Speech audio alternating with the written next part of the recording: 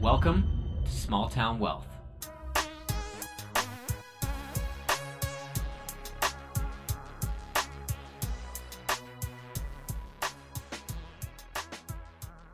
What's up, everybody? Welcome to episode 7 of the Small Town Wealth podcast. Today's guest is Dr. Shelby Etner. Shelby's a naturopathic physician and she owns Vero Health here in Vernon, BC. She has gone from small towns in our province to big cities, accumulating a wealth of information in and out of her field. As a naturopathic physician, she has a passion for integrative care. She believes the healthcare system is currently failing us on many fronts, but she has many ideas for making it better. She has a positive outlook on the health climate and has tons of actionable advice for all of us. Shelby's story is interwoven with inspiration and experience, and she has most recently refined what it means to her to be an entrepreneur. She was responsible for creating the largest natural health clinic in the Okanagan called Okanagan Natural Medicine and eventually opened what is now Vero Health. Vero Health began to expand, and Shelby began questioning the direction she wanted the business to go in.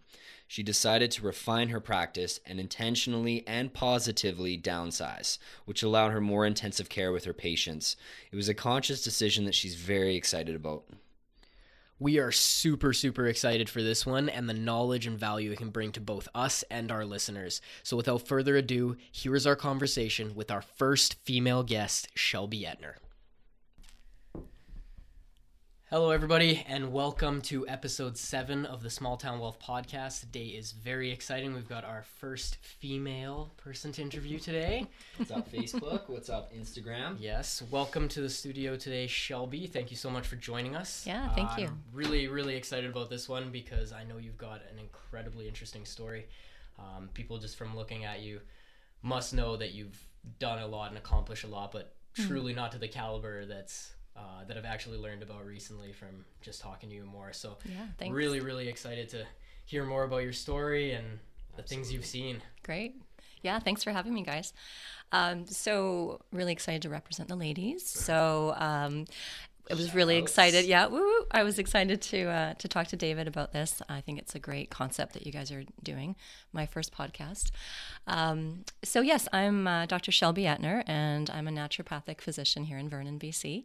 And I've been in the community for about 12 years now. We came here from after studying in the States and graduating medical school down there.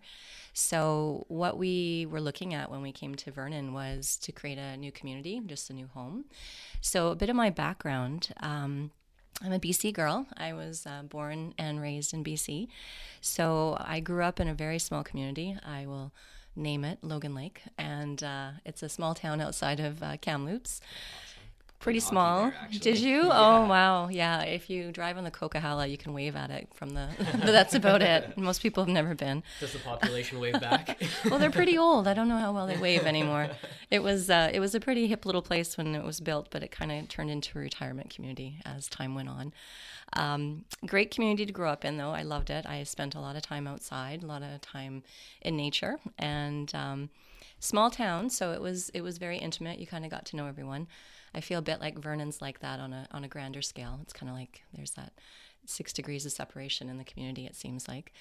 And my husband and I both are from that same small community. We didn't know each other well when we were growing up, but kind of reconnected afterwards. That's really cool. So yeah, he's a good guy. You might have played hockey with him, except he's 20 years older than you, so probably not. Probably not. And so when I was going to school in such a small community, there was a lot of opportunities that would come up. And one of the things that really grabbed my attention when I was young was traveling. So I had some pretty great experiences, things that a lot of kids didn't get to do. We had some good family that was living in rural China, so I got to do some traveling when I was about 15 over there. And when I was 16, the opportunity came up that they were looking for Canadian students to travel to Africa. And it was meant to be a trip to expose high school students to different conditions in developing countries, and then to come home and do some education. So that was kind of my beginning of public speaking. I got to do a lot when I got back. And it was a pretty profound trip for such a small town girl. Like, I really didn't have any idea about poverty, and refugee camps were definitely not something that I knew anything about. And we went with a pretty amazing group of people. Spent some time at United Nations. We were representing the Canadian International Development Agency. So we spent a good amount of time with children. That was kind of the purpose of the trip. So that was orphanages and hospitals and things like that. And I think that experience really made me aware that not only was there like a global need for healthcare and education and things like that, but just understanding too that the human spirit, it came in so many different forms. And it was just something that was really, I think, shaped me at such a young age. So my family was also really involved in politics. So I had a lot of experience in the world of politics. My mom was the youngest female mayor ever in Canada, so that was a pretty cool experience. But I think I mentioned in my little bio to you guys, I didn't get away with anything because everybody knew who my family was. So I was a pretty straight-laced kid. I definitely was a school nerd. And were your parents hard on you? No, not at all. No, my parents are great. They actually are Vernonites now as well. My mom retired from politics and wanted to get away from the area that she had been living in just so she'd have be a little bit more anonymous. And I guess you get kind of involved in the community that way. You do. To a crazy degree. Yeah. You need to get out at that point. Is that sort of where she was Definitely. Definitely. If you ever see like our mayor out, I know sometimes it's always like, whoa, who's that? He's a real person. Yeah, so, totally. It's a little bit funny when you see people in the media and then you see them in person. It's just a kind of a little disjarring, I think, for people. True. So that was kind of my earlier experiences. And when I graduated high school, I definitely thought I was going to go into teaching. That was my passion. I loved English literature. And I keep saying me, my husband didn't come into the picture till later. Right. I decided to just attend the local community college, which was great, and did about 2 years there, and then realized that it was time to move out into the bigger city. So I ended up going into UBC in Vancouver. And at that time, I also started to realize I enjoyed law. So I thought I was going to change my direction and started pursuing a degree towards going into law eventually. And that's the time in my life when my health really took a big turn. I wouldn't say that there was a lot of stress in my life. I was pretty comfortable being away from home and academically was doing well, but I think it was just a perfect storm. There was just a lot of things shifting around me. And I started having really excruciating digestive issues. And embarrassingly enough, it was hard to leave the dorm and get to class. And it was just something that you didn't want to talk about. It was personal and private. So I made a lot of visits to specialists and doctors that we knew in the community back home, as well as doctors in Vancouver, and really couldn't get any answers. Really had a lot of tests and a lot of specialists, but didn't get a lot of conclusive evidence of what was going on for me. So I came home for the summer, and my mom actually set me up with an appointment with a naturopath that at the time I had nothing to do with naturopathy, never had heard of it, didn't have a clue what it was about. And that doctor was really pivotal for me, really helped me to stop and check out what was going on in my digestive health and to try to put some links together for me about, well, what was I doing? What was I eating? What was my stress level like these things that really no one had ever spoken to me about. And at the time, I would say I was like every other college kid. I was living off mac and cheese and going out for beers and, just doing your regular eating habits that most North American, college kids are doing. Totally. It was a real eye-opener, and it was really hard to change my diet. I was not happy. I remember going back from my fourth year, and my dorm mates didn't know who the heck they were living with because my fridge was full of tofu and soy cheese and all this vegan food. Yeah. And they were just, I think, aghast, like who's this weird person we have to live with for the next year? So, but black sheep at that point. I was. I think they were scared. So that was probably at a time when that stuff wasn't even now it's becoming trendy. That was probably the time when it was Yeah, I'm going to date myself. That was 1993. It was like you were in a cult or something like that, right? Yeah, there's one health food store in Vancouver, and you had to make a special journey to get there. So yeah, it was definitely a little out of the box. Different. Yeah, very much. Tofu now doesn't have nearly even 10 years ago. Tofu was ugh. Oh yeah, well, I'm still not a huge fan of tofu personally, but yeah, it was definitely a bit of a shock for everyone around me. So that was kind of my introduction into natural medicine. So didn't necessarily at the moment think that I was going to suddenly change my whole plan, but I really just appreciated how much better I felt, and that's where the we comes into play. My husband was at the time just starting to go into chiropractic school. So, and at that time, the only time you could get into chiropractic school was either to go back east into Toronto or to go down into the States. So he elected to go down to Portland, and we did the long distance dating thing. So I'd catch the Greyhound down there to see him. And he was the one that learned a little bit about the naturopathic school that was down in Portland. So he introduced me to that, and they offered a student for a day kind of workshop. So you could go in and sit in the classes and get to know some of the students. So that was pretty cool, and that's kind of what lit the fire for me. I just got super excited about what I saw down there, and the stories I was hearing from the people, and just getting to meet some of the patients that were being seen in the clinics and their stories of how they were doing. So it was pretty exciting. So that's kind of where I turned my corner. And so you hadn't been involved in naturopathic medicine. You just had sort of this vague interest in it. Absolutely. And then all of a sudden you go down to Portland, you go to this workshop, and it's like the fire's lit. Mm-hmm. Gotcha. Yeah, and I have to say that the naturopath I saw was definitely old school. So it was kind of the Birkenstocks crowd, and lovely person and amazing. And that's kind of our stereotype. And nothing wrong with Birkenstocks. I love them. They're very comfortable. They're awfully trendy now. Eh? They are, man. They are. 15-year-old girls everywhere wearing Really? Oh, wow. Yeah, they're beyond hipster culture. They're coming now. back. Oh, okay. Yeah. Well, I should be careful how I throw Birkenstocks down then. So. Oh, you can try. People will defend them if anything. They are. They're really comfortable.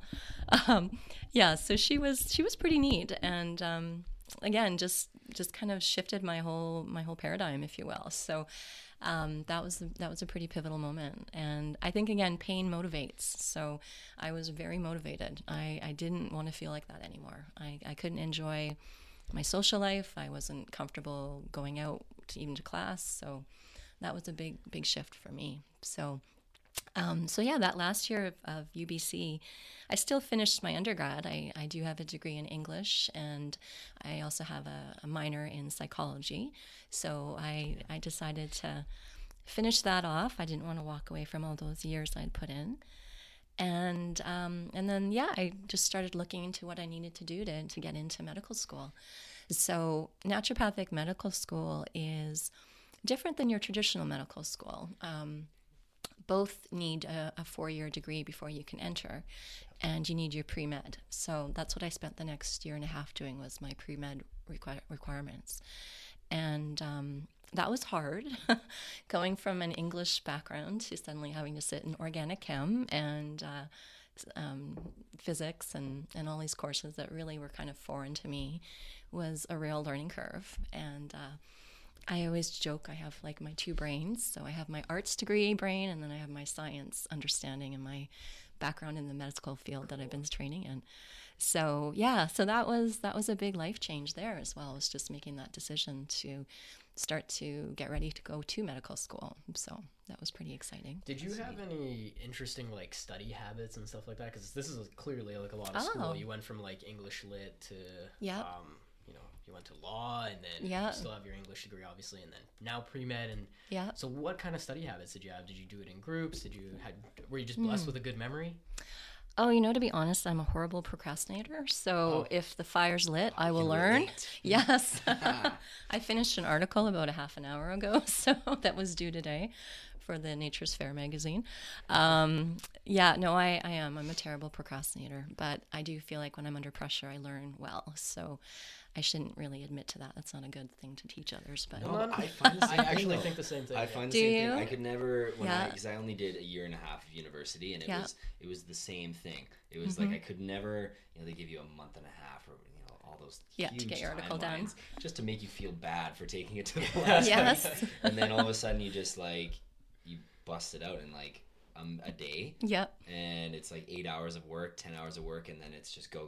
But Mm-hmm. I felt like I retained the information more. It's always some of your best work too. Like Yeah, you said, absolutely. when you're under pressure, it always seems to be some of your best work. It's not necessarily always rushed. I mean, for me personally, like I always had a good memory throughout school, so like that made it easy for me because I didn't really have to study a lot. But when I did study, it was always night before, where I would wake up a little bit earlier and study like an hour or two morning of, because whatever I read or studied, I would remember it very, very quickly. So that's the big thing. Do you find that whatever you did you retain a lot of that information, or I'd say definitely. My undergrad, I loved literature, so, and I still do. I'm absolutely always reading if I'm not working and having to parent and things like that, but things that I have to do. Right. So my nose is always in a book, and I at that time, I just was so excited about everything I was learning. So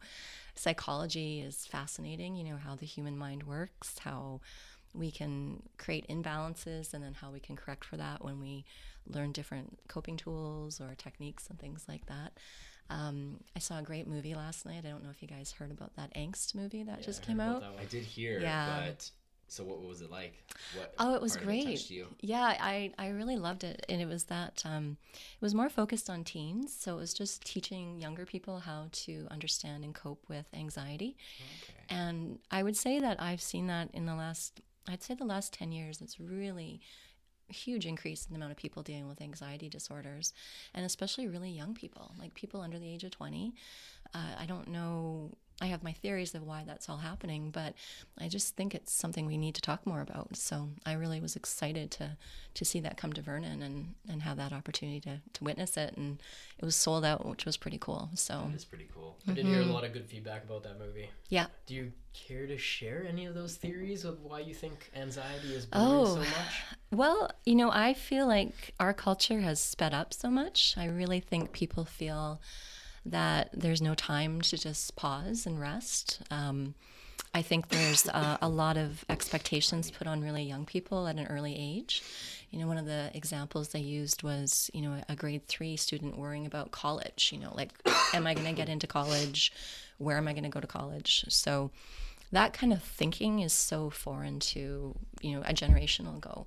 Mm-hmm. But nowadays, I just feel like that's part of that. There's so much expectation, and people are just, they're burdened by it. So when you're constantly thinking about what else you should be doing or what you didn't do right, it just starts to weigh on your psyche, I think. So yeah, I think you hit it right on the dot. Whenever I think about it, I think of expectations. People, whether they're expectations created by you or expectations from other people, it always seems to come down to like fear of failure, and not necessarily like fear of failure for yourself, fear of who are you afraid to fail in front of. Did you ever go through any like situations through university and stuff like that where you were going through like I think I was pretty lucky when I was in my undergrad. I was a good student. I would say medical school definitely pushed buttons, because there's a philosophy of doctor, heal thyself when you're in medical school. So to really look at some of the things that hold you back from being the person you want to be. So whether that's your history or your belief system or the limits that you set for yourself, it really is a way to kind of make you face your demons. That doesn't mean it's always dangerous or hard or scary. It's just that it's kind of putting a mirror up to you, because when you sit with a person and you get these intimate details from them about their life, I really think you have to be in a really centered place in your own life to be able to do that well. And if you're not, then you often just are almost reflecting back to the patient what they're saying. So when they're saying, oh, I have anxiety, oh, I do too, that kind of thing. Yeah. So it's not that we're all totally zen every moment, of course, but I think it's important to keep grounding yourself so that you can be present for those people that really need you. So medical school was tough. I have my horror stories of Cadaver Lab and, pulling the all-nighter because you didn't get the material when you should have. So now all of a sudden your feet are to the fire. Procrastination is not a great thing in medical school. So Gotcha. my adrenals were pretty much cooked by the time I graduated. So Right. that was a good experience. But I think most of my colleagues came out the same way. It's pretty intense when you're in there. Medical school in any way, whether it's chiropractic, naturopathic, dentist, medical doctor. I think it's a pretty intense program. So Oh, I can only imagine. I mean, there's a lot expected of the students and stuff like that. I mean, you did a lot to get of there learning. in the first place, right? So, yeah. no, that's an interesting point. So clearly, you've done a lot with school, like lots of experience in it, whether it was law, medical, undergrad degrees, everything. So, with all that, do you share the same relationship you had with school then? Clearly, school did very good by you back then. Do you share the same relationship for school now, per se? Like, do you still think it's doing the same thing for the generations as it did maybe for you? I think what has happened is, I think it really started to happen in the 80s, is getting out of school with a degree didn't really mean anything. Like you had all this education, you were really intelligent in this field that you chose to study, but to then think that you're going to leave and translate that into a career is, I think, even harder than it was when I was coming out of school. And I feel like educating wise, definitely university and college is great, but it isn't for everyone.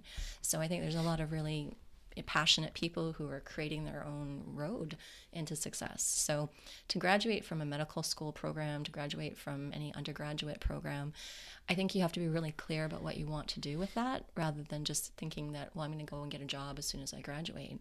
It just doesn't happen. There's a lot of very highly educated people doing minimal work right now in this world that we're in. So my kids are getting older, and I am a big believer in experiences. So I think, I would love for them to go to college and explore different ways of learning information, but I'm certainly not going to be tied to that. Like if they come to me and they say, hey, we're going to go and travel the world for a year or two, or I think I might want to take a year or two and just kind of work in a couple of different fields and see what I like, I think that's great. I would much rather they did that than spend $50,000 in a year or two just kind of pushing papers around and drinking a lot of beer or something like that. Yeah, so that was Taking the 5-year vacation. yeah, exactly. Yeah. Mom and dad funded. So Yeah.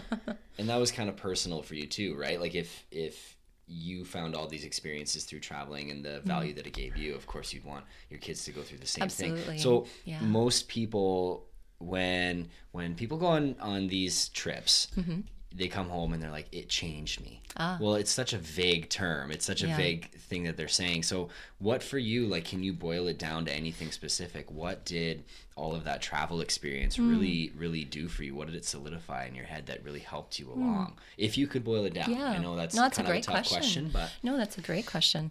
Good question. I think, I don't want to sound too altruistic, but I think you really see how people can suffer. And if there's a way that you can make a difference for people, that's a pretty amazing gift to have.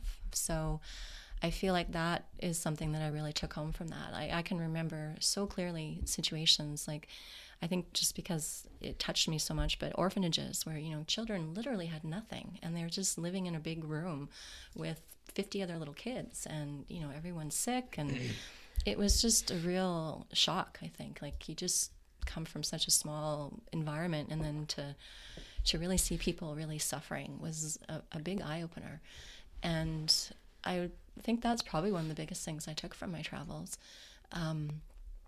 I also just have such appreciations for other cultures, and we have this idea that the Western culture is dominant and the most important and the most knowledgeable, but it really isn't. When you start to put your own beliefs aside and you can acknowledge people as humans and to see what they believe and how they live their lives, it's pretty powerful stuff. So in our medicine, we really respect different modalities, so we don't have this concept that just because it's double-blinded, placebo-controlled, that's the only thing that can help someone. So I really think that also helps kind of shift my own belief systems in ways of helping people. So I will never discourage anyone from trying things. Like, if it's something that they're excited about doing, unless I think it's going to cause harm, I would definitely encourage them to keep their eyes open. I'm always learning. I don't know everything. So if there's something that's really amazing that's helped someone, I want to learn about that. So, yeah. That's really I hope cool. that answers it. Yeah, okay, absolutely. Good. That was That's great. really cool. That's a great question. Awesome. So let's shuffle back. Yeah, okay. Out of medical school, Okay. adrenals You don't want to maybe hear about finally those 5 years? No, okay. Adrenals finally. Oh no, were we through medical school? No, Want to no, you're confirm? fine, All right, you're all right. fine, you're So fine. adrenals are slowly starting to get back on track now. They're Yeah. not as exhausted as they were. So Yep. where do you go from here? Well, my husband and I both finished school within about a year of each other. Portland, Oregon was amazing. I love Portland. If you've never been, it's a great city. And but it was inundated with chiropractors and naturopathic doctors because no one wanted to leave. So And that's where all the schools were. that's where all the schools were. Yeah. So my school was the oldest accredited naturopathic school in North America. So, and my husband's is also well known. So, yeah. So we just decided to get out of Dodge. That was our plan. We had gone down to school in the States in the late 90s, and that's when the Canadian dollar had tanked. So it was just unfeasible to come back to Canada at that time because we had so much debt. So we both decided to stay in the States. So we hopped over to Boise, Idaho. And I always have to say Boise because everyone laughs when they hear I was living in Boise. It's a gem. It really is. It's kind of a little special spot in Idaho, but it was a great city. So I spent 3 years there, and I practiced with another naturopathic doctor who was my mentor. And she was great. Such lots of knowledge, lots of generosity. She really helped me to build a practice. She taught me a lot about business management and patient management. Two things you don't really learn when you're in school. You learn how to diagnose and treat, but you don't actually learn how to go out and try to make a living from doing that. And also how to communicate with patients so that they're engaged with what they're learning from you. So that was a pretty great experience. And I think we would have stayed. George W. got reelected, so we both thought, we want to get home. So we packed our bags and. It was one of those situations like Donald Trump getting yes, elected oh sort my of thing. Lord. Like, I could literally probably hire 50 naturopaths right now to come here from the States because of Mr. Trump. Really? So, it's Interesting. such a hard situation down there. So. Do you want to talk politics? Should we get into politics? Yeah. No. Well, if you want to talk we politics, can. I don't not like at all. talking about stuff I don't know about. So No, not at all. I know Not squat at all. I mean, about politics. we can always talk about things like that as it relates to the field Yeah. that we're in, though, right? Like we're absolutely. talking about naturopathic medicine Yeah. as a concept, of course, and how it relates to politics, and that's still fair game, but it's Oy. it's up to you, right? So, No. but politics has its own divisive factor. But anyway, so Boise.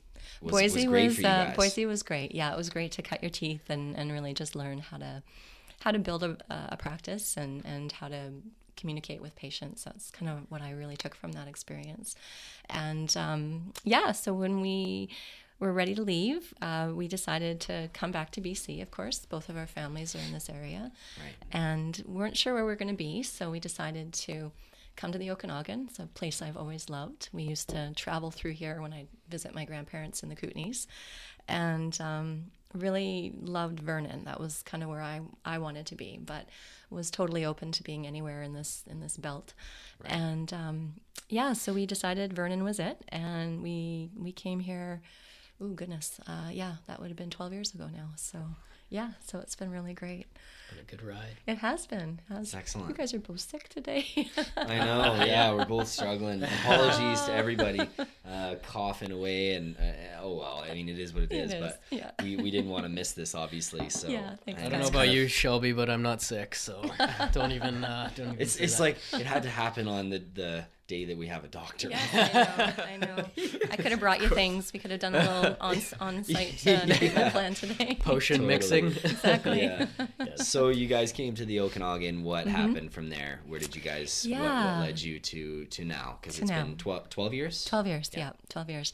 Well, when I came back to BC, we weren't sure where we were going to be, so didn't really have anything lined up, and we decided to take a leap of faith and be in Vernon.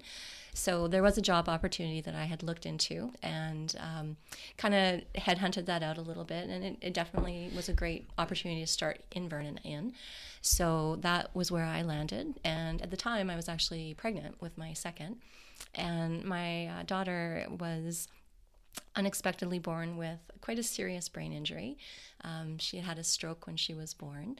So really not a lot of great information was coming out of the medical system about, what things were going to look like for her. So my hubby made the decision that he wouldn't practice. He would be a stay-at-home dad. So being a chiropractor, he had all that background in physiology, and he could do kind of our own physiotherapy at home with her. So that was a great gift for the whole family to have him be able to do that. So, and she's doing well. She definitely still has struggles, but she's a tough monkey. And yeah, Comes from very tough parents. she does. Well, she's oh my goodness, you should have her on someday. No, she's a fighter. She's a fighter. Yeah, she's a cool kid. So that was lovely that we had that experience to have my Ryan to be able to stay home with her. So I started working with a clinic here in Vernon and did about a year with them, and it just wasn't a great fit. So I decided that it was a good idea to find something else. So at that time, another doctor and I were working together, and we both decided to leave together. So we created Okanagan Natural Medicine, and that was such a great experience, and it was my first time really being my own business owner. So that was a business that we really expanded. So we went from just being the two of us practicing together to moving into a real large space with a lot of practitioners that were working with us. It was one of the first kind of collaborative medical centers in the North Okanagan. It was sort of modeled along things that I had seen when I was practicing in Portland. So it seemed you had sort of that mental model, and yeah, definitely. Gotcha. Yeah, and at the time it seemed kind of new-ish to BC, so that was neat. How was that leap to the business world after, being in school, being, under an employer, however it was? How was that leap? Did you find it difficult at first? Did it take a little bit to gain traction? Or did you find that you were right in your element from the start? No, I'd say it was definitely scary. Like it went from being, kind of in a safe setting where you kind of knew you were going to get some patients and there was going to be a paycheck at the end of the day, to all of a sudden all the cost of starting a business and being the sole breadwinner. There was no other person kind of making sure that we could pay the rent that month, that kind of thing. So no, it was definitely really kind of hard at first. I was really thankful at the time because I had a patient that had seen me struggling when I was working at that clinic that I was originally in, and really was compassionate and introduced me to a mentorship group of entrepreneurs. And it was women who were really doing well in their businesses, and they were sort of expanding and allowing new members to come in that were, more startups. And that mentorship really made a huge difference for me. So I would literally be like driving home crying in my car after one of the days that I would be at my other clinic. And they really gave me that nudge to say, you can do this on your own. So it was a really challenging time. Like financially, it was scary. It was scary because of some of the legal implications of leaving that clinic. There was a lot of things that kind of came later after that I dealt with well, and luckily came out on the right side of things. Right. But it was a little bit scary, a little touch and go there for a bit. And that first clinic was very small, but again, starting from the ground up. So thankfully I had patients that were following me. So I knew there would be people that I would see that I had seen previously. To just start from the ground up without having any base, I think that would have been a lot more terrifying, really. So totally.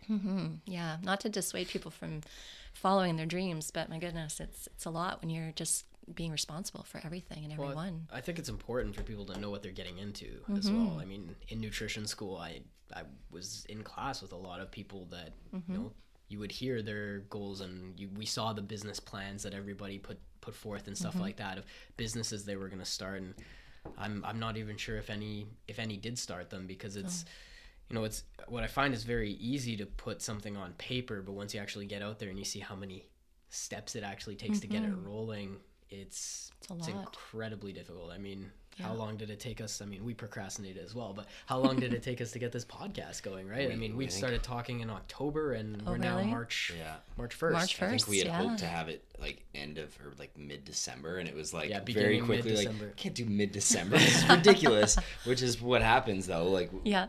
and I'm sure you had the same thing. It's like holy crap, there's a Dinah. Yep. lot of stuff to deal with here. And Oh, once yeah. you get over that wall, once you get past it, I mean, yes, it's very exciting. rewarding. Yeah. It's very exciting. It's Yeah. very nice. But yeah, the difficulty right at the beginning, like the hard times you have to go through, like you said, the driving home in tears, the not knowing if you're gonna make ends meet. It's a big struggle. So I think people need to know what they're getting into when they wanna. Because yes, it's exciting to follow your dreams. There's nothing more rewarding than it. But people It's a need to lot know of what they're action getting into steps. with the action steps exactly. Comes with a cost. It always Yeah. does. Yeah. And I would always encourage people to, find mentors. It maybe doesn't have to be in your field, but, just people who have gone through some of the steps that you're now embracing. So, whether that's as small as getting a business license or understanding how you're going to attract people to you.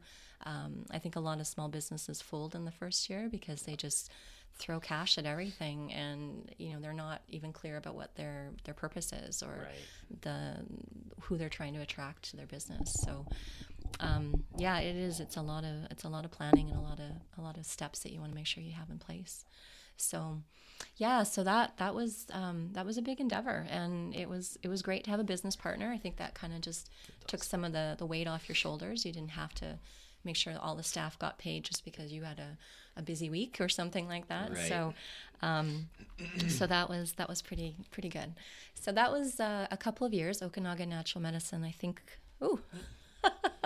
It's all good. It's a There it little auto timer. The classic lights out on the classic small lights town out. wealth. Oh Yeah. no, that's funny. We could do it in the dark. That'd be funny. totally. You could ask me really hard questions then, so I couldn't see you. We kept Okanagan Natural Medicine open for I think about 6 years. So Okay. yeah, so that was great. And then in that time we went into a much bigger space, lots of practitioners, and then it just kind of came to a point where we could see that there was different visions of what we wanted to be creating, and it was very amicable, but it was a good decision for things to kind of go their own way. So that's kind of how Vero Health got birthed, if you will, was just kind of a next step in my own business moving forward. So That's really It's cool. been 4 years, if I'm not 4 mistaken, years, right? yeah. I was driving here thinking, I think it's March that I started, so I probably need to have some balloons or something this week. Yeah. So You're coming up on the 5-year anniversary. I know. You're It's very close to it, I think. exciting. Yeah. So you guys had different visions, and we don't need to go with, like this one versus this one. But Sure. what vision did you have that maybe this other person didn't have, or not that was a detriment to them, because Absolutely. obviously it was amicable, which is always great in business to be able to split without that animosity affecting you guys. So what visions did you have? What did you want to do differently from that past position to I current?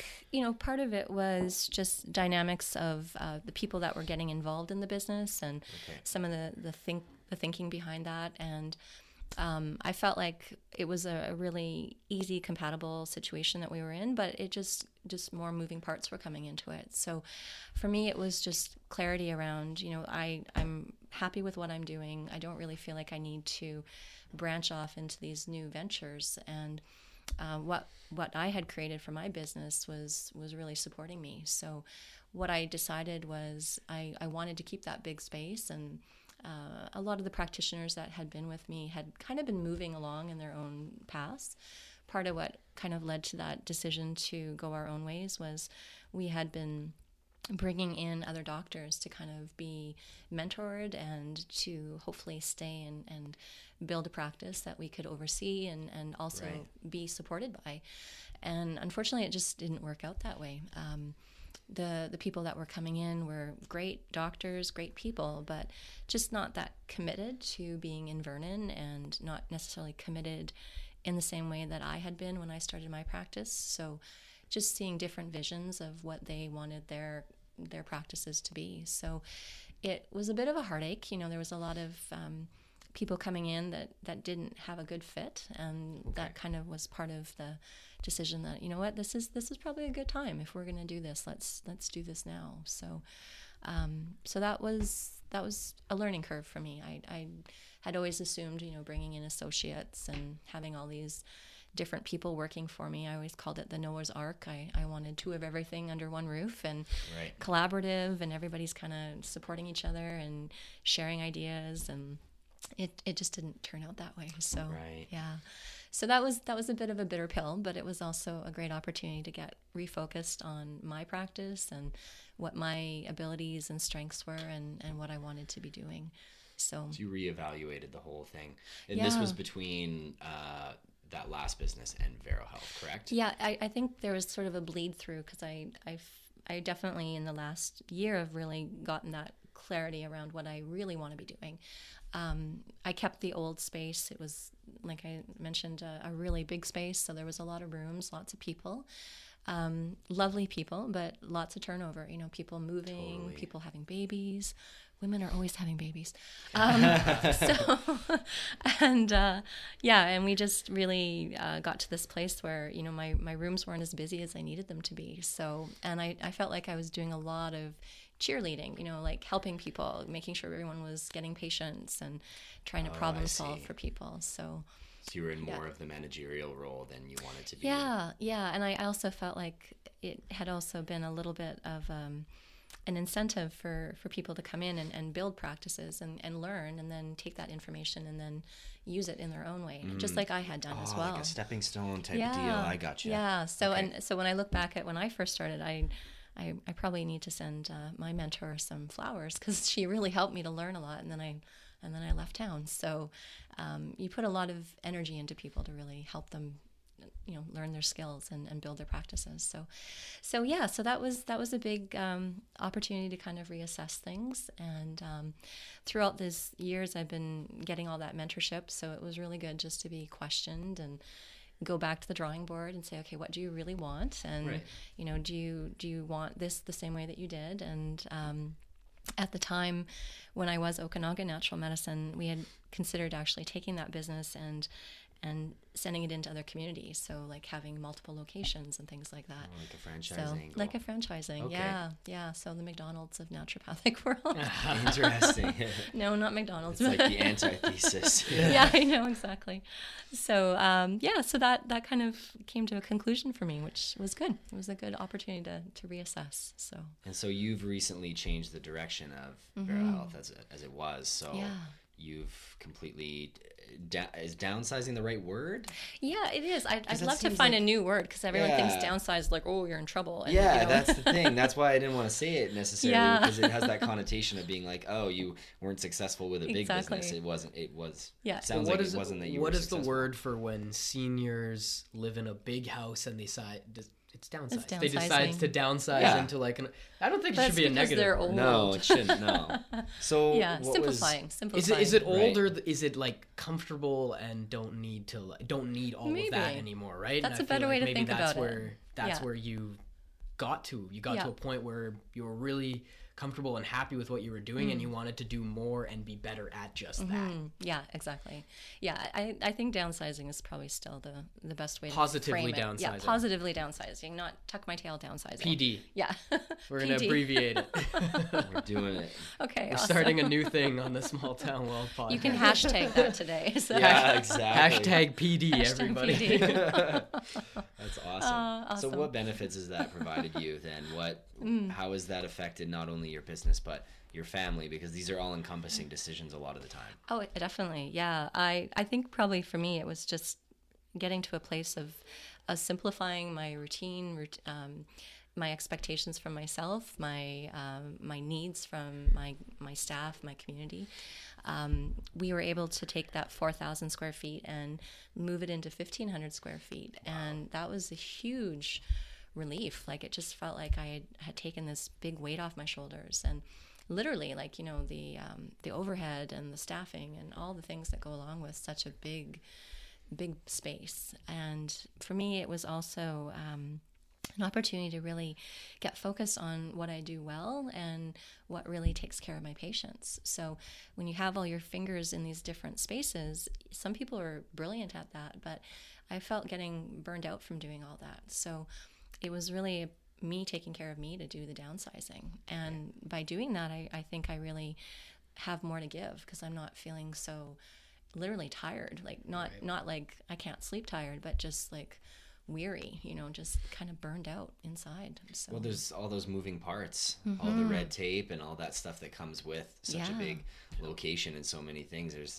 You have to, you can't not pay attention to it because then the business would collapse. Yeah, definitely. Like as the boss, you just can't go, I'm out of here. You have to be responsible, and there's a lot of moving parts that you're responsible for. So, it's been really a lovely experience just to kind of simplify. So I feel I was sharing with you guys that I took a vacation a little while ago, and it was wonderful. Like I just felt like I was like, I'm on the beach and I don't have to go check email 10 times today because I'm okay and my patients are going to be fine until I get back, but I don't have to worry about someone else having a problem that I need to figure out for them. So No fires to put out. No fires. It was brilliant. Yeah, it was really nice. So well, clearly whatever you're doing is paying off like crazy. I don't know if you know Shelby, but I went to go see I wanted to see you in December or when we spoke last, and I said I don't know if you remember, but I asked you, I said, hey, are you maybe seeing any patients right now? Like, when would you be able to fit me in if I wanted to come in for a next checkup? Week. And you're we'll like, come in next week. That's what I was expecting. I was like, maybe like at the most she'll be like, 14 days. She's like, yeah, I'm booking into February right now. And I'm like, whoa, holy smokes. Yeah. Okay.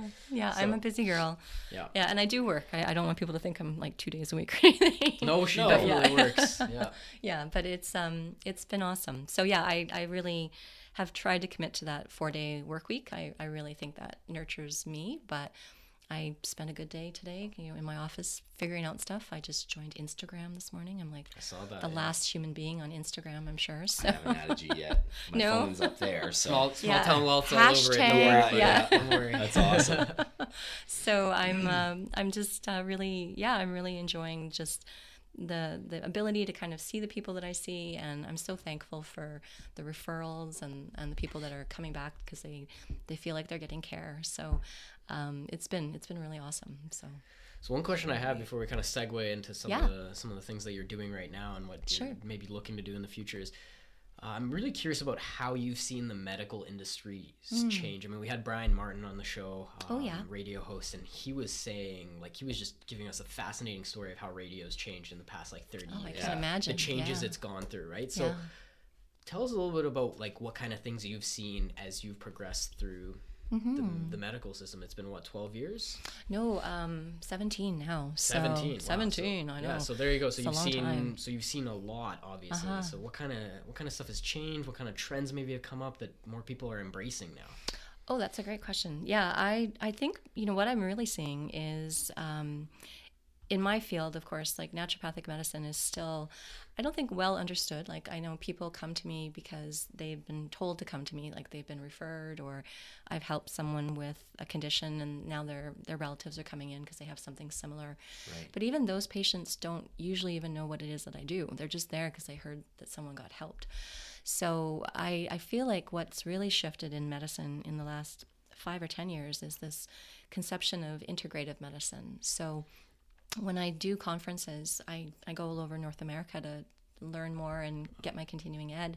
And some of the big conferences that I go to, like down in the States especially, you will have a room full of doctors, and you would assume that, okay, it's natural hormone therapy or something like that, so it's going to be all naturopaths. But it's actually about 80% medical doctors. And it's so enlightening to get to see these physicians who are very passionate about what they do, but they're embracing that there's more to learn. So they're not as opposed to the idea that maybe nutrition can help their patients, or maybe there's an herbal medicine that they could be using instead of a drug. So the concept that we could consider using both the alternative medicine world and the conventional medical world and finding something that could be very compatible, sort of a hybrid. I joke that probably by the time I'm finished practicing that there will be that in the medical model. Like there will be an integrative medical school, or there will be graduates that come out with both a dual MD, ND. Right. That's kind of what I see really changing. I have some good friends that I went to school with that were medical doctors, and they had decided to go to naturopathic school. They just didn't feel like they had got that whole person approach. So they were ER docs and gastroenterologists and people like that. So there is definitely an acceptance, I think, that's brewing. You see more of it in the United States. I don't know if that's just because they're a bigger population, there's more exposure, or Right, gaining traction exponentially that way. yeah, definitely. So that's been kind of my experience in the last few years. I also think there's such a change, of course, with the internet. Like, here we are doing this pretty cool podcast, my first one ever, and woo, one for the girls too. Yeah. And I really think there's so much more educated patients out there now. So you used to see people come in 15, 20 years ago, and they didn't know much about what was going on in their body, but we call it Dr. Google. Like, they go home now and they research things. So Self-diagnose on yeah, WebMD. sometimes. But it can be helpful. I mean, you still Absolutely. need that second bit of guidance, but at least it can point you towards the right thing. No, I think sometimes. it's brilliant. Yeah, I think you need to be cautious because everyone has an opinion out there on Dr. Right. Google. On the forums and everything. Yeah, the you can forums really are scare your pants off yourself. hellholes, So those things oh, they sometimes. are. I had a headache the other day, and I self-diagnosed on WebMD. Turns out I have brain cancer. So did you have a pituitary tumor or something? Yeah. So that definitely is such a neat thing to see. So I encourage it. Like, I really love educated patients and people who are engaged with being well. So I won't pretend to know all. And I think if you come to me and you've got some ideas of things that you want to try, great. Let's go for it. Let's see what we can do to get you well. So that's really changed. And then the other thing I would say that really has changed, and you guys are guys, is men. Men are actually starting to ask more questions about their health. I really would say in the last 5-10 years that's been a huge change in my patient base. Previously, I would say most of the patients I would see would be women, children, but I would guess now probably 35% of my patients are men. Wow. And that's such a shift. So, and it's not, it is. And I think, again, it's just men are starting to be more appreciative that they want to feel well. That grumpy old man syndrome that older men can get into, and younger guys being proactive with their health. So it's really exciting. And I think, again, such an opportunity to get people feeling better at a younger age and then helping them as they get older. So, yeah. It's so really that's cool to see that angle, because I've been really interested in this health stuff for such a long time, and you just my partner right now is a registered nurse, and she works at the hospital, and so some of the stuff I hear is not necessarily, I don't want to speak for her or for the people she works with or anything like that, but it really sometimes seems like there's this you're caring for the symptoms. You're not dealing with the larger issues. Right. And Get to the root. just some of the stats that I've heard, and these are just thrown out. I don't have a source for them, but most people that go into a hospital end up more malnourished than when they went in. They, like, when they leave, they end up more malnourished than when they went in. And for me, it doesn't seem like patient care, and I can't imagine that there's a lot of naturopathic doctors in the hospital system. No. So are you hoping None. for that day that becomes a thing where MDs and NDs actually marry together and form that integrative medicine, or do you think it's all going to become one thing? Like, what is your grand vision, or what do you think is the most likely with that? Because there does need to be a change, because it's Definitely. not patient care if you're just Yeah. treating the symptom or treating, they had a heart attack, so you put a stint in, and then all of a sudden it's Complications same and thing. stuff. Yeah. Its diet doesn't change. Yeah. Medications don't change. So what do you want to see? I would love to see something where there is that compatibility. So whether it's just total integration and, what we learn in naturopathic school and what your medical doctors, GPs learns just kind of is a hybrid, or if it is more of that working together. Right. I think that's very difficult currently. Like, I think the political climate is really still very challenging. In the States, again, there are lots of colleagues of mine that are practicing in hospitals. They work in oncology, they work in pediatrics, like they are literally working side by side. And again, such a huge population base, more opportunities. We see more nurse practitioners starting to come into Canada. That's never existed until the last 10 years or so. And it's such an essential service. It is, yeah. And that's why I stipulated that. I don't want to speak for them, because the service that they provide is it's unparalleled. It needs to happen. Yeah, definitely. I'm just kind of speaking on the broader sense of things, right? Yeah, I think there is a shift. Like, I think it will always come down to what people want and what people ask for. So you vote with your dollars. If you are telling your legislation, you're telling your local MLA that this is something that matters to you, it is going to start to happen. And I think there is a tide of interest in natural medicine. You just have to look at how many people are shopping in supplement stores and how many people are going online to these blogs and websites and asking questions for natural alternatives to conventional medication. And I really think we are in this shift of the sick care to healthcare. So people are looking at, well, you know what? My dad had a heart attack. I don't want to have a heart attack. So what can I do?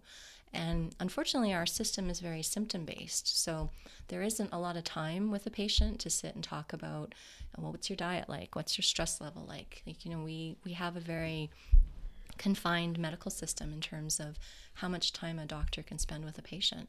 So that's one of the things that I'm lucky enough to be able to do. Like, I spend an hour with a new patient. We cover everything. You really get to dig into some things, and some people come in and say, oh, I don't really have a lot, but once you start asking them questions, they're like, oh yeah, well, yeah, I have that, and oh yeah, I've worried about that. So you're kind of like a book where you start to just open up the chapters and see all these things that are happening. And going back to your question, I really hope that there will be that integration, because I really think that's what's best for the patient. Whether or not we're going to see that soon, it's really hard to tell. So I feel like more patients now know that they have extended health benefits, so they're starting to access other kinds of care. Right. So that's really been so those very things are exciting. more recognized.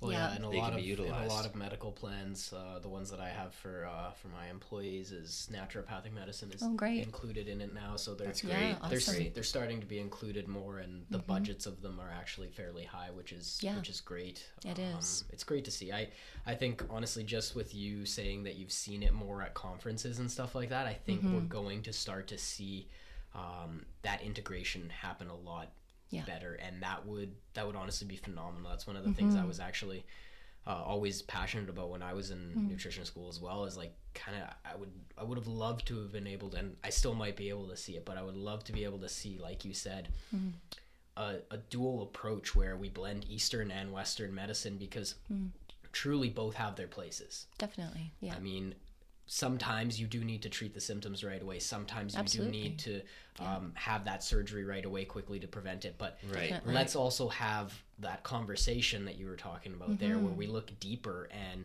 okay, what is this symptom telling us about the body?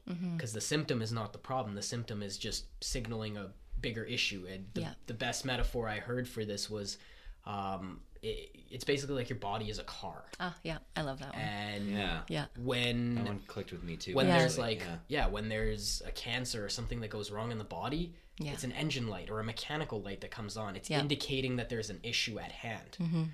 Well, what are most doctors doing in hospitals, unfortunately? It's they're unplugging the engine light.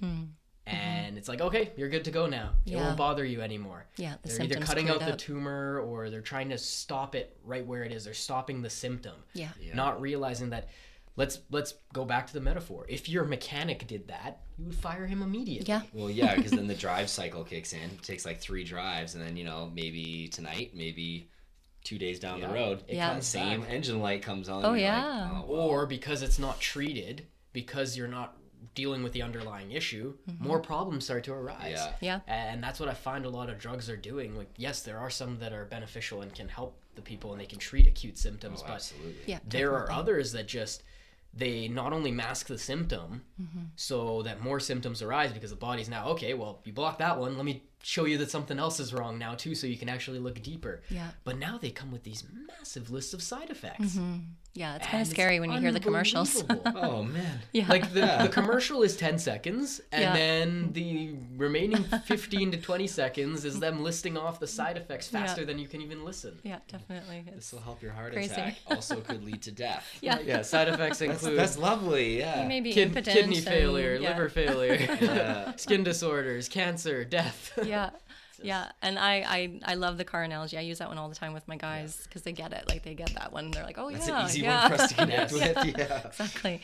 The other one is if you think about your body being like a really nice vehicle. I don't know what your guys' dream cars are. Let's Lamborghini it or something like that. But our conventional system is, we're just going to drive that thing until we pull over to the side of the road because there's a big problem. So if we could do the preventative maintenance like you would, then maybe you're going to get a better ride. And it's such a foreign concept in healthcare to do prevention. So it's so simple when you break it down like that and you compare yourself to a car. But I just think our system of medicine, that's not how we're educating our patients. So, Right. so it's just kind of that, and again, it's that paradigm shift that you want to look at. That's so, a phenomenal metaphor. I like that one a lot. Yeah. Just because it's like it truly is just that. Our bodies are phenomenal machines, and we need Yeah. to look after them if we want them to perform optimally. Definitely. It's the difference between the guy that takes it, like you said, the guy that takes his car to the shop Yeah. once every 3 months, once a quarter, 4 times a year or whatever. Yeah. To get it Totally, maintained, totally. oil change, Yeah. check up on everything. Make sure it's working optimally. And then there's the other people that, they drive it into the until there's no Yeah. oil left. And Yeah. you take it to the mechanic. Oh, you've got no oil left. Oh, geez. Yeah. I Weird. wasn't even thinking about that. Yeah. What's an oil change? Exactly. So I want to be a little more specific now. Yeah, okay. In your opinion, and this could be almost too specific and opinion-based maybe, but I want to go into like maybe 2 or 3 foods that you think people should be eating more of. Oh, and okay. then 2 or 3 foods that you think people should be eating less of. From Sure. your own personal experience, from your medical knowledge, from all of that, Yeah. just give us your views. Oh, good. That's a good question. So food is medicine in my world. What you're putting in every day is literally what your body is doing everything with. So, all the enzymatic activities, every function in your body requires those nutrients that you're absorbing. So if we think about food as medicine instead of just food as calories in, calories out, or, I really love the taste of that and I'm going to eat it anyhow. It's not to give up everything that you love, like your bag of chips, but it's just to know that day to day, if you're not consciously putting good things in, you're not going to get good results. So I have to say some of my favorite things personally as well as professionally are everything that's bright. So I always say if a bug would eat it, that's what you should be eating. So if you think about your fruits and veg, it's such a common thing to talk about, but yet we don't really do it very well. For me, most patients come in and they have a good sense of what they should eat. So I just try to tweak it a little bit rather than making everything feel like it's totally difficult to change your diet. Just do one thing. So berries are amazing. Like fruit is great in general, but berries pack such a punch. So especially the really bright colored ones, the deep pigment ones. So blueberries and blackberries, those are really wonderful, not only for the vitamin C, but for the flavonoids. There's so many chemical processes that are enhanced when you use those antioxidants. So that's one thing that I would definitely recommend. Plant-based oils are also phenomenal, as well as fish oil if you're not eating a vegetarian vegan diet. So when we talk about plant-based oils, we mean things like nuts and seeds and olive oil and coconut oil and all of those. Fish oil is a challenging thing. I feel like a lot of people are trying to do well, but they don't really know much about the fishing industry. They don't really know much about what to be avoiding and what to try to eat more of. So if you're picking up that really nice looking salmon at Costco, I can absolutely guarantee you that that's farmed fish and is full of dye to make it look that, really beautiful pink color. That's not a healthy critter. You don't really want to be ingesting that if you can avoid it. So, seek out things like wild fish if you can find it. It's available in Vernon. You just have to look. Right. So No more fish, Shelby.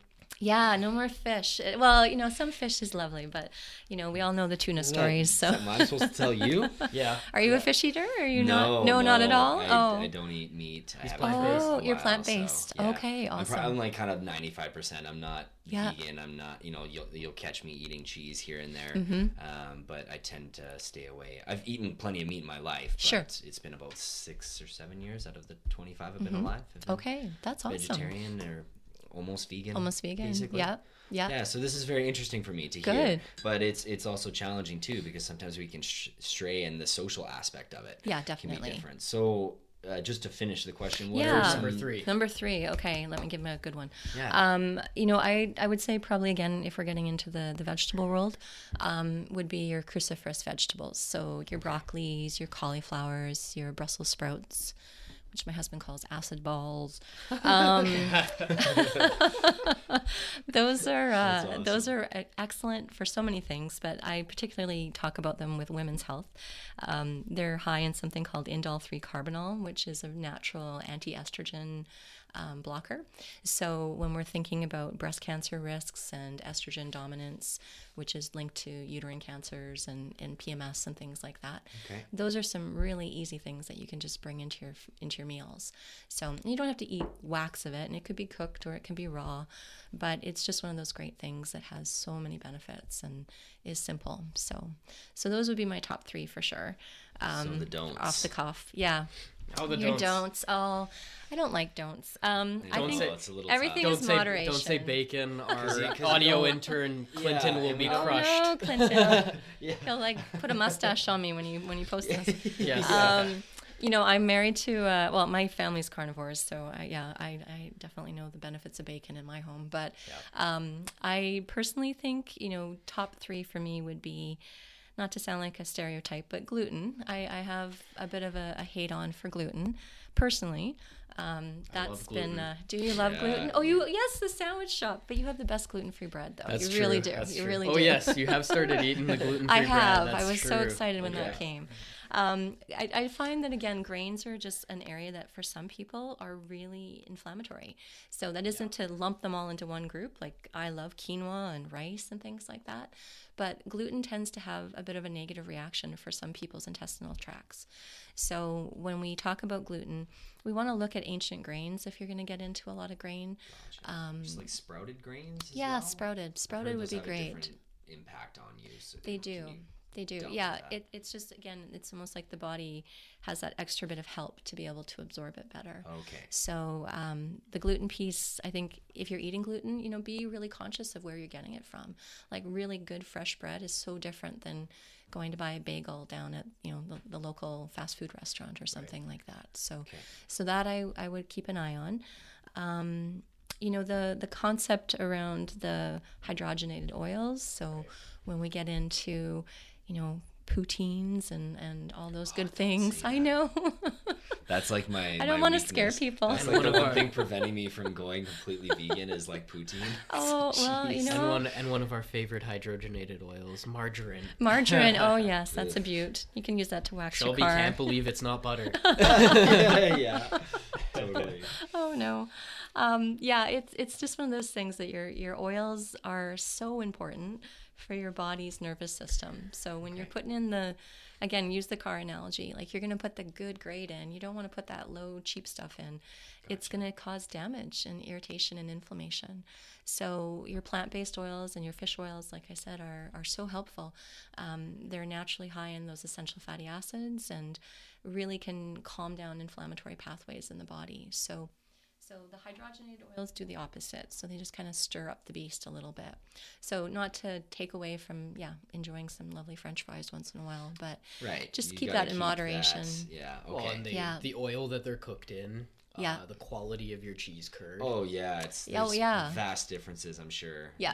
Like, There's I some mean, I- lovely I poutine could- places in town. So I could tell Yeah. you right now that I could make you a ridiculously good and healthy poutine. Mm-hmm. Oh yeah. So you can even have good vegetarian gravy. Oh, Like, yeah. gravy nowadays does Cashew. not. Yeah, It doesn't need to be beef based. You can make it out of mushroom. You can make it Oh, yeah. all kinds of stuff. Yeah, we're Canadian. We can't not like poutine. True, That's true, pretty you have important. to. That's It's a, true. That's That's a symbol the of trouble. Canada. It's like, man, I can't just.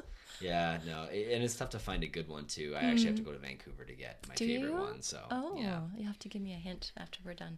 absolutely. I don't mind a good poutine occasionally. All right, food and, number 3. And I number can't wait to three, eat it. it's okay. yeah, everything in moderation. I think Moderation, I like, get once this. a day? Yeah, once a day.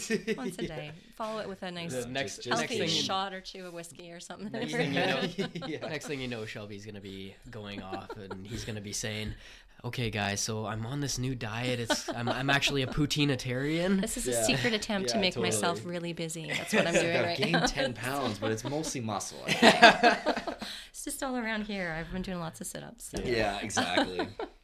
Okay, so And the last, number three. and the last don't. one, wait to hear this let's just pick on sugar because why not? Everyone loves sugar, and sugar does not love us. So, I did a movie a couple years ago with Nature's Fair that we brought the sugar movie to town, and that was such a great opportunity for people to just kind of Gotcha. see something and not feel like they're being preached at, but just more of a learning opportunity. Educational, yeah. It was pretty cool. And I definitely, chocolate's my weakness. Everyone that loves me knows that. So I don't want to make sugar into this bad thing, but you do want to think about how much you're consuming and how often you're consuming it. So it can be very addictive, and it really does change things neurologically. It changes the good bacteria in the digestive system. I find that a lot of people don't really realize how much that it makes them tired because their blood sugar is just constantly spiking and crashing. So that's kind of another one that I would always love to support people to be more conscious around. So it's not about being black and white with anything, but just knowing and understanding like how does it affect them. So Now, on the same lines as sugar, because yes, hypoglycemia is an enormous factor right now in our Yeah. society, like the rising and the spiking and the crash. dropping of blood sugar. So, potatoes. What do you think of potatoes? Oh, don't. I'm not going to be able to go home if I talk bad about potatoes. I think potatoes are fine, again, in moderation. So yeah, it's just understanding that it is a carb, and we like to, in this paleo world, lump carbs all together. So there is differences in carbs, like good carbs and carbs that hit the blood sugar hard and fast.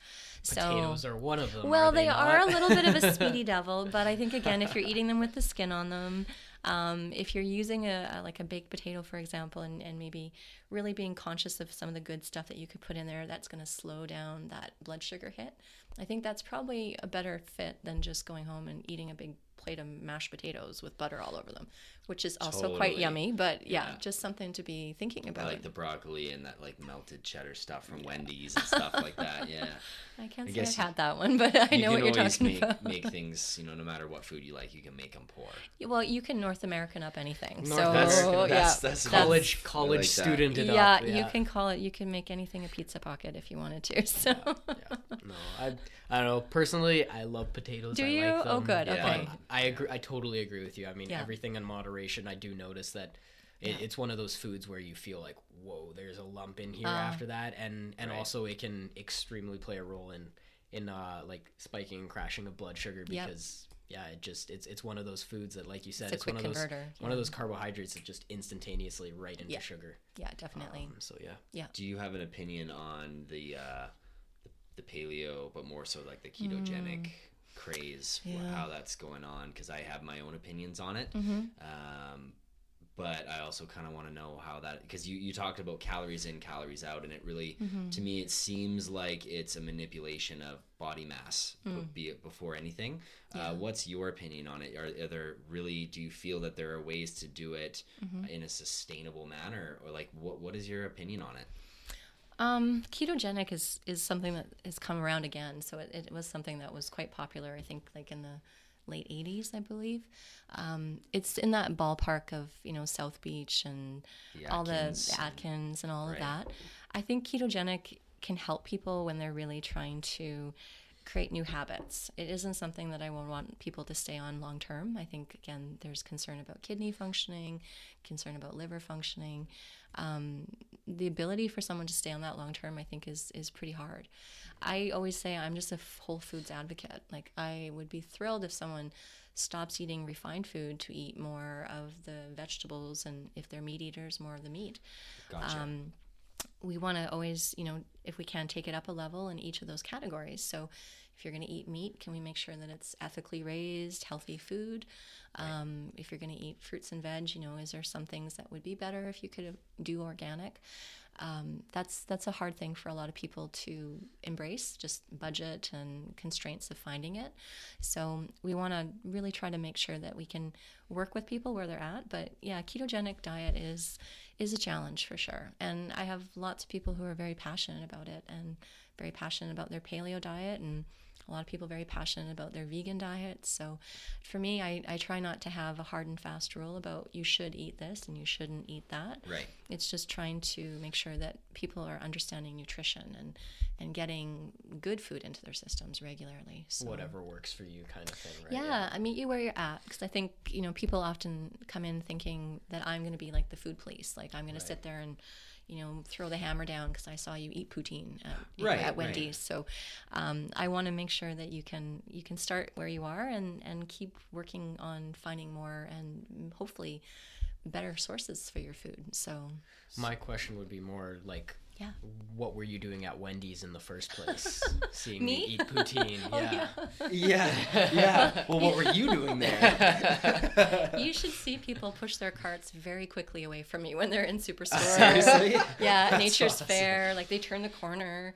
Yeah. Yeah, you don't want to run into me at the IPE. People run from me at the IPE. Oh, I'd be the guy. I'd be the guy handing you a corn dog. Just here. I'll be to have the poutine. See, I told you. Well, my kids are probably eating poutine behind me, so let's not too worry about No, it too and much. that's what I like a lot about what you said is you're not going in with every patient you get. You're not going in to like completely cut down and change Yeah. exactly what they're doing. Your Yeah. goal is, which I've always appreciated and loved, is let's do small tweaks where you notice some sort of difference, because then it doesn't scar you. It doesn't like traumatize you Yeah. in the situation where you're like, oh, I'm never going to try this again. This is Yeah. a terrible experience. You get little micro successes. It's almost like just a small thing, like, for example, hey, you're putting milk in your coffee. Well, why don't you try putting like cream in your coffee? See that little Yeah. difference right there, right? So Yeah, real just fat. little, Yeah. like the tiny, I find that, and I know that you're a huge advocate of this as well. I find that upgrading the ingredients rather than completely swapping stuff out can a lot of the time make an even bigger difference. Oh, absolutely. Yeah, I think what you've done with your restaurant, just really embracing, like, making sure that you know where the source of your veggies is from. Like, it makes such a difference in how the food tastes. It makes such a difference in how your digestive system embraces that food. I think it just has a different flow, like, not to sound too new agey, but it really does. Like, how you eat is really going to change so many different functions in your system. It gives you more balance. It gives you more energy, more synergy all around. Everything seems to be working together. Yeah. And when you take that last bite and you feel full, instead of feeling like, oh, I need to go to sleep now, Satisfied you instead. feel like, you know what? I just refueled Yeah. and I'm ready to go Yeah. for another 500 kilometers Yeah, or whatever I'm good to it was, go. right? So Yeah. yeah, no, that's super, super empowering. Do you have Yeah. any more questions on the food subject? I do. Just something that you can give people, because you mentioned the part about the convenience. It's very difficult to source out the ethical meat, the ethical breads, Yeah. these things. I mean, it's not necessarily hard in the modern world if you look hard enough.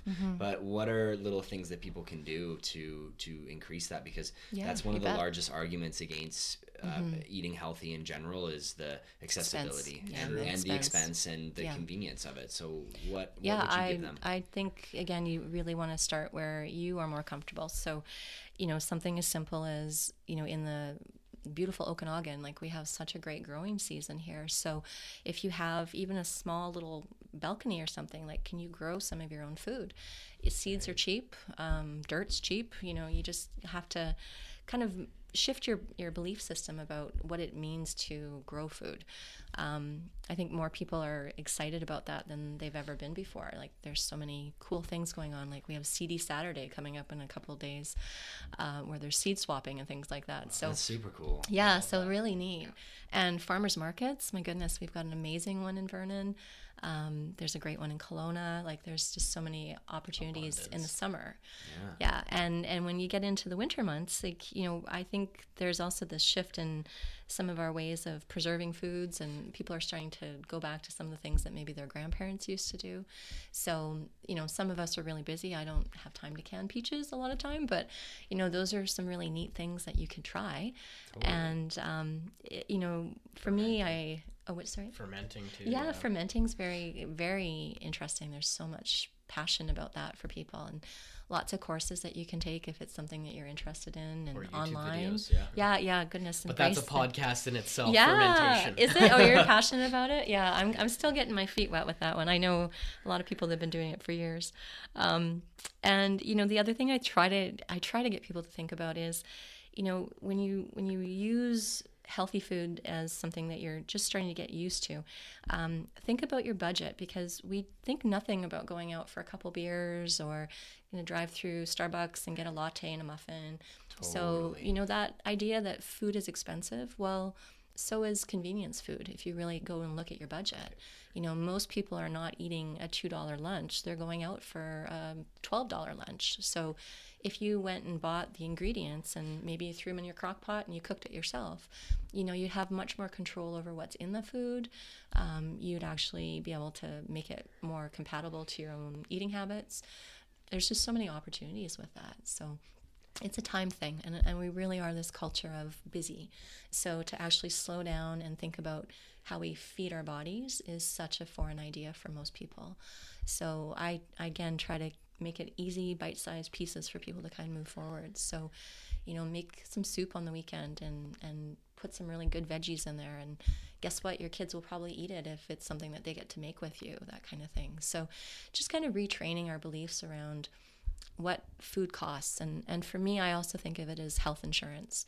So I would rather spend a few extra dollars on a few items that are important to me than, you know, knowing that those are things that I believe are going to help me be healthier in the long run.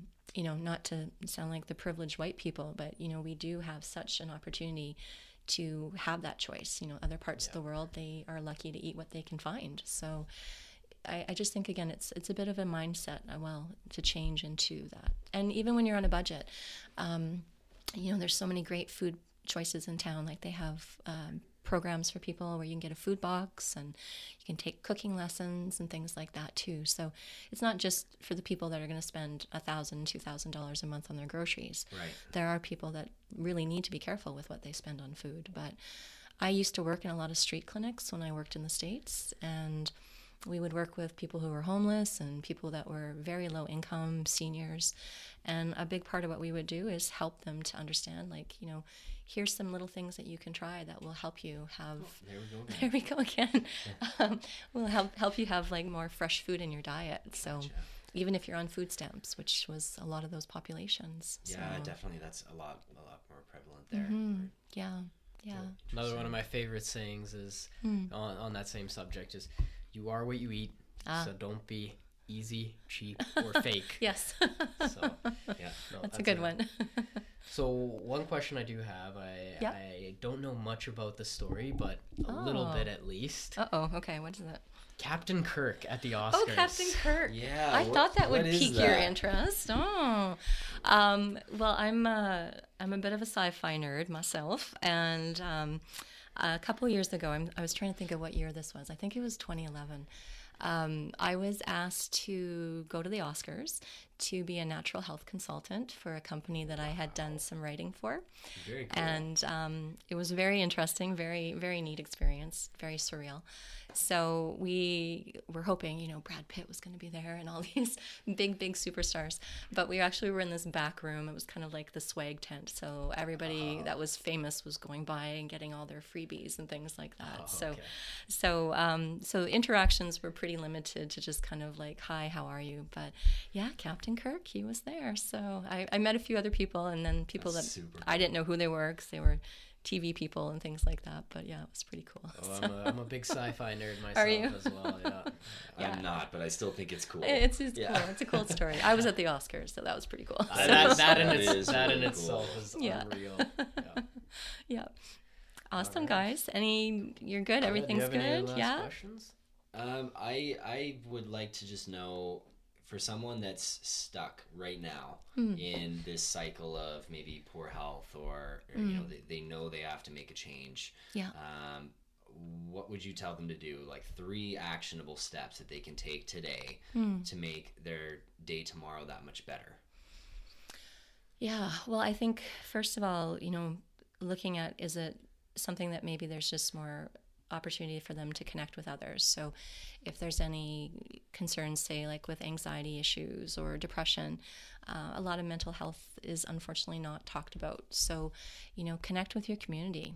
I think we've gotten to be a bit of an online community, so it's great to have that. It's such a exciting way to connect with people, but also take time to actually connect in person with someone. You know, pick up the phone, have lunch, go for a coffee. You know, just really share where you're at, because I think the compassion piece is very healing. So if that's at all a component of what's going on for someone, I think that is really important. Sleep, my goodness, everyone is not getting enough sleep. So we are, insomnia, I just say the last 5 years, it's just gone through the roof for people. So really address how you're getting your rest. I think that's such a huge piece of just the body healing itself. You know, it's kind of literally when the sanitation workers all come out and clean up all the roads and everything. So if you're not sleeping well, find ways to start changing that. You know, maybe you need to have a brain dump before you go to bed and journal some things out that are on your mind, or maybe you need to go for a walk and get some exercise so that you can kind of unwind at the end of a busy day. You know, watch that you're not drinking 4 frappuccino thingies at 2:00 in the afternoon, trying to keep yourself awake at work. Sleep is a really huge thing, and I think it's a lot of people's big cornerstone of where things start to change for them when they're not getting their rest. And then of course food. Like I'm a huge advocate of food. So change one thing in your day. Like maybe you go from not eating breakfast to having a smoothie. Or instead of just eating a bagel and a coffee, you know, have a hard-boiled egg or have some nut butter on that bagel, or, you know, just find ways that you can actually get more positive calories in than just running on empty, or just putting in stuff that literally doesn't give you any good fuel. It's just calorie. So those would kind of be my big things. I think emotional health and sleep, and trying to make small changes with food, you know, wherever you can. That's just such a huge opportunity for big changes to happen. And just build off that stuff. Yeah, definitely. That's really cool. Yeah, simple, but forgetting. You know, sometimes we need to be reminded of those things. So, yeah. Well, thank you so much for coming in. Yeah, This has you're been an welcome, awesome guys. episode. There's a reason I wanted to do this one a little Thank earlier than our you. regular Sunday pieces. Yeah. Because it's a pleasure. This was David's guest idea, and it was a pleasure to meet you within, I think we Thank only had a you. 20-minute meeting last time, and I was Yeah. like, I have to be on this episode. Oh, I thanks, can't- Shelby. I can't It's a get it Shelby there. thing, you It's know? a Shelby There's thing, not a yeah. lot of us out there, so. Yeah, it's been really illuminating. I think you gave a lot of value to people. Thank we you. hope I'm sure our guests enjoyed you, and we just want to thank you so much for coming Yeah, on. thanks, guys. One thing I do want to know right before we close Okay. off, though, what is something that you are obsessed with right now? So it could be a book you're Oh. reading, maybe a course you're taking. I know you're active in the learning space. Yes. Or just a random What am I TV show or obsessed with? something like that. Oh my goodness. Doesn't have to be TV. business Oh, I can talk about like my real life. Okay. Literally anything, yeah. Anything fantasy. I love fantasy books. I work with Ashley Peterman, who is the self-proclaimed biggest nerd. So she and I are constantly jazzing on like Black Panther and you know Orphan Black and stuff like that. I like it. That's awesome. All the Marvel stuff. All the That's Marvel awesome. stuff. Yeah, I'm so happy I have a 14-year-old who will be my date to all those movies. So Do you talk a lot with Ashley at your clinic? Oh about yeah, that too? yeah. She's the biggest passionate person about all that. She's very fun. So yeah, that would be one of my big That's things. awesome. Yeah, that's one of my Well, nerd out I will moments. probably see you at the opening of the Avengers Infinity War. You then. will. I will probably be there in my costume. No, I don't have a costume. That's okay. I'll bring you a Iron Man mask. Will no you? problem. Yeah, I'm trying to get to Comic-Con next year. But That we'll way see. people can't see you glaring at them when they take the massive bowls of popcorn up. So I don't glare. No. I take my Dr. Etner hat off when I leave the building. Awesome. So yeah. That's awesome. So thank you guys. It was thank really you so fun. much for being on, Shelby. It's been a Yeah. pleasure. And Awesome. thank you everybody for watching or Yeah. listening, Thanks, however you're everyone. consuming this right now. Very cool. Thank you Yeah. guys. Yeah, it was great. Awesome. Thank you. Yeah, you're welcome.